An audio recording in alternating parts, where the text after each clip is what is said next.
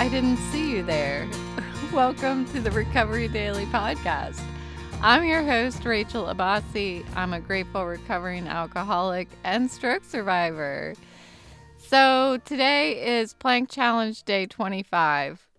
And I was looking at this and I'm like, did I skip a couple days? Like, it's the 28th that I'm recording this, the evening of the 28th. And I have day 25. I mean, I think we started like a few days late. So anyway, I'm going to keep going. We're at day 25 on my count. So I know that we said that it's going to go over into the beginning of March. So I think we're fine. All right. If you are on the 3-minute track, you are at a 160 seconds today, and the 5-minute track, you're at 210 seconds. That's what we're going with today. So good luck. And today's episode is about embracing the new version of ourselves through the lens of sobriety and stroke recovery. So whichever path you're on, I happen to be on the path of both. We're going to talk a little bit about change. And I have a little experience with this. And I want to talk about what it felt like to start enjoying my life in sobriety, doing things without drinking. And I was thinking today, early this morning, about how doing things now post-stroke with these physical challenges, vision challenges, head pain and stuff, these firsts, the idea of doing firsts, like doing something for the first time, applies here too. So I want to talk about that. And it was an interesting concept for me to expand on today. So sobriety taught me a valuable lesson, unbelievable lesson. And that is, for me, that people change. And this idea that people change demanded me to reevaluate my entire life's worth of insisting that people don't change. I've been saying this for years, that people don't change. I said it so many times with complete confidence, and I was so wrong. People are constantly changing in small ways and gigantic ways, adjusting, adapting, bending. Some people are breaking, and then healing, learning, unlearning. I was so wrong. Excuse me. I was so wrong to say that people don't change. In sobriety, we reevaluate our habits, right? We reevaluate our coping mechanisms. And even it comes down to our social circles. Similarly, in stroke recovery, I have had to adapt once again. But this time, it's to accommodate these new physical and neurological limitations. So I want to talk about the significance of changing old habits, old ways. And in my journey, I've learned that, or I'm learning, I don't like to say past tense, I'm learning that adapting doesn't mean that I have to give up on what I love. It means finding new ways to enjoy these activities within my current capabilities. So I get to ask myself, not I have to, I get to ask myself, how can I adjust? Rather than saying, why can't I do this anymore? So, for instance, a newly sober individual would have to navigate social situations differently. This is what I had to do. I had to ask myself before, like, a work happy hour, um, will this event make me want to drink? Or can I enjoy myself when everyone around me is drinking? I had to seriously think about my intention before I went to something like this. And these questions would help me fast forward the tape, and this would help me foresee potential triggers, and plan my actions accordingly. Make sure that I have a way out. I drove myself. So if I start feeling uncomfortable, I can just leave. Um, I had a buddy that helped me in the beginning, and this buddy was my boss at the time.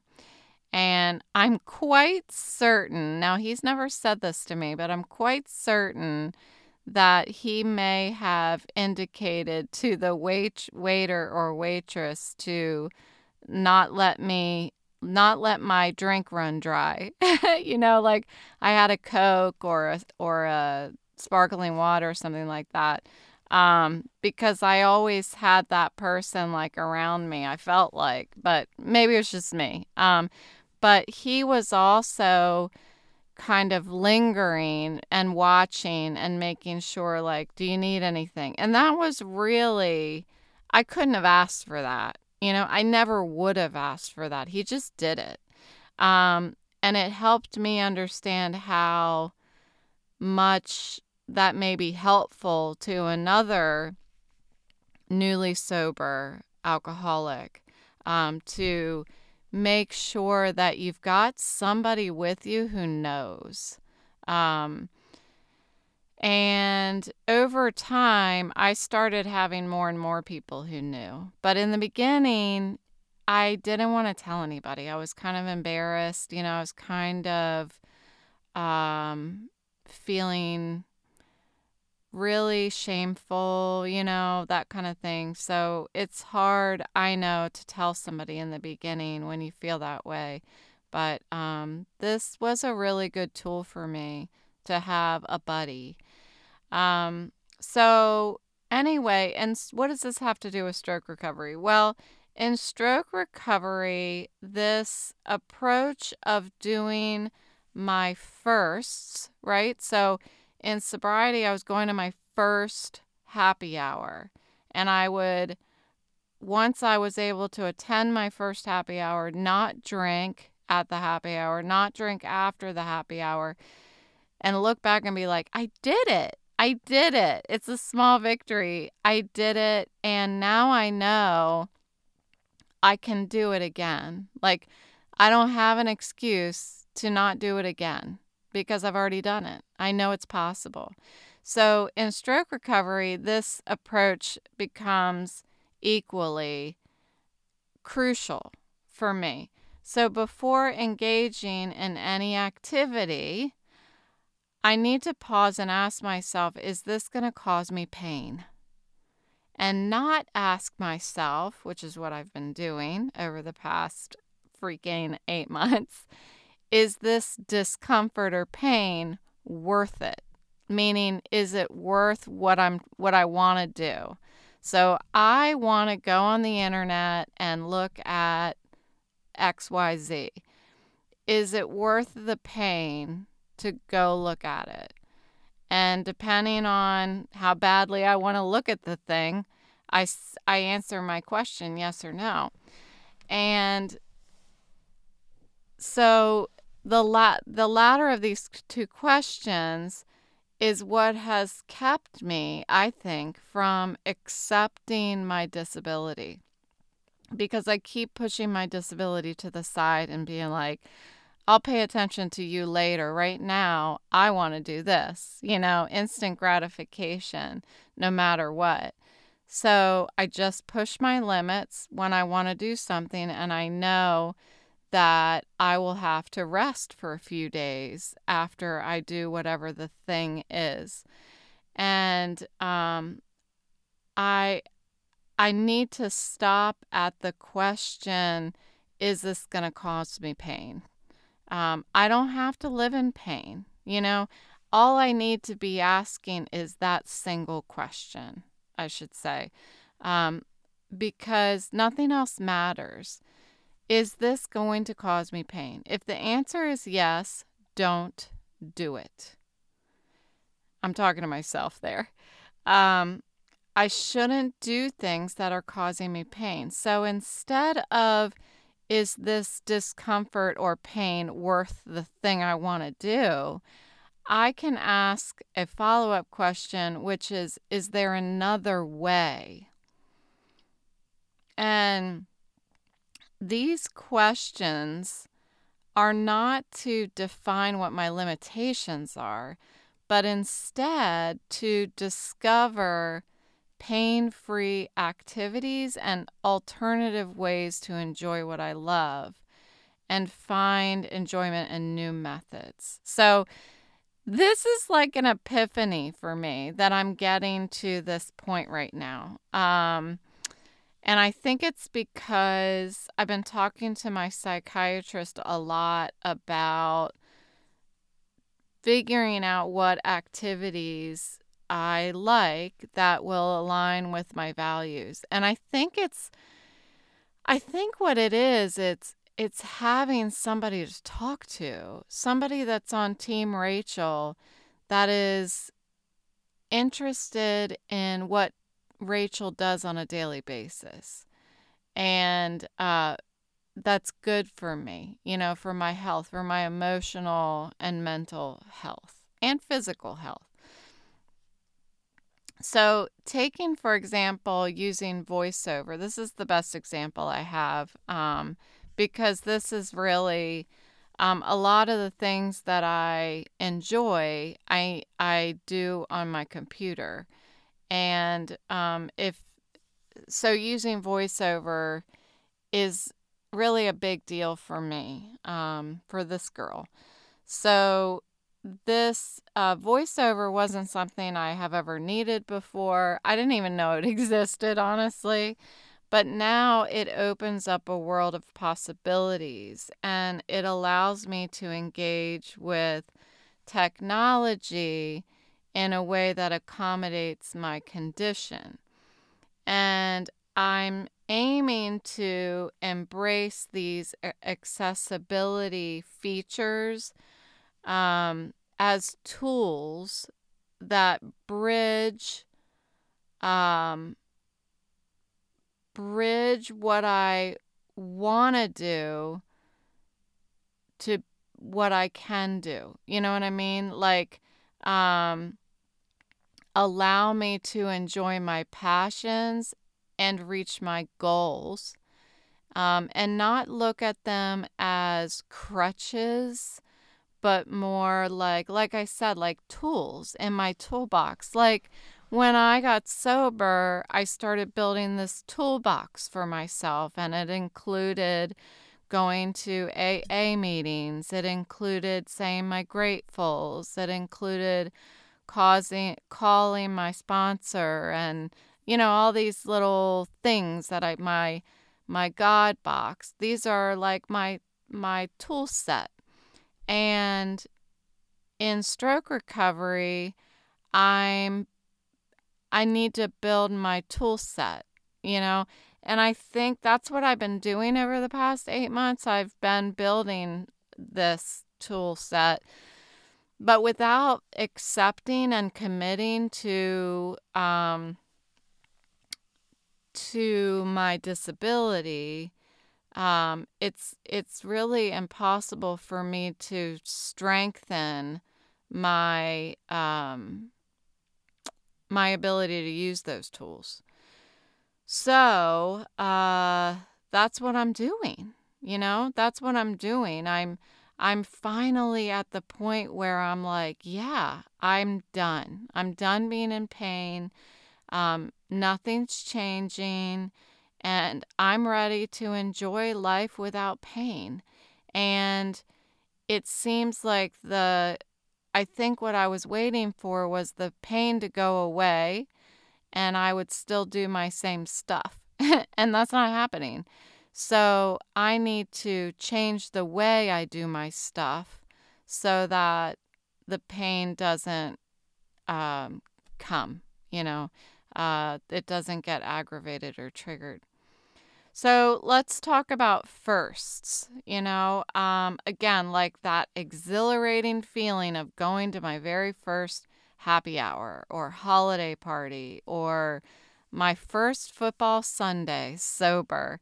Um, I'd use these firsts as a notch on my belt to look back and say, I did it once, so I can do it again.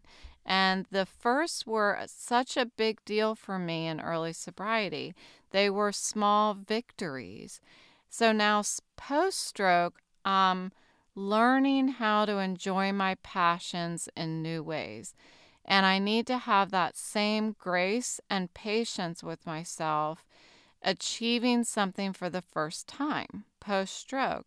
So, an example of this is it's been 2 days now that I've been logging on to my morning sobriety meeting using voiceover and having a screen curtain on, meaning my screen on my phone is black and I'm not looking at anything. I'm only navigating my phone with my finger, and it's audibly telling me what I'm clicking.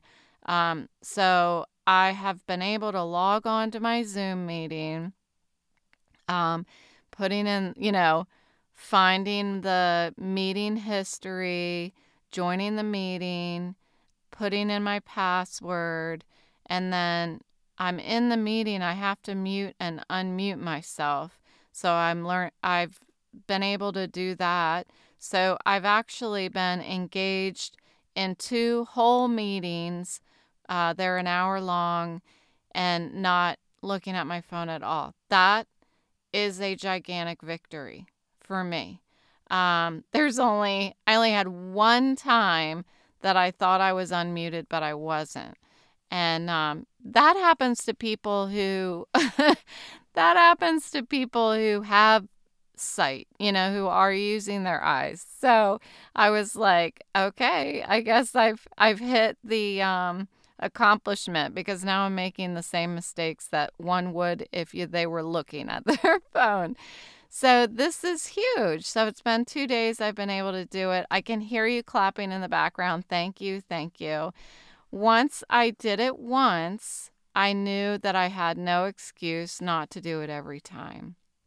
So whether it is successfully using an accessibility feature on my Apple products or attending a social gathering sober and leaving with my sobriety still intact, these moments are monumental in recovery.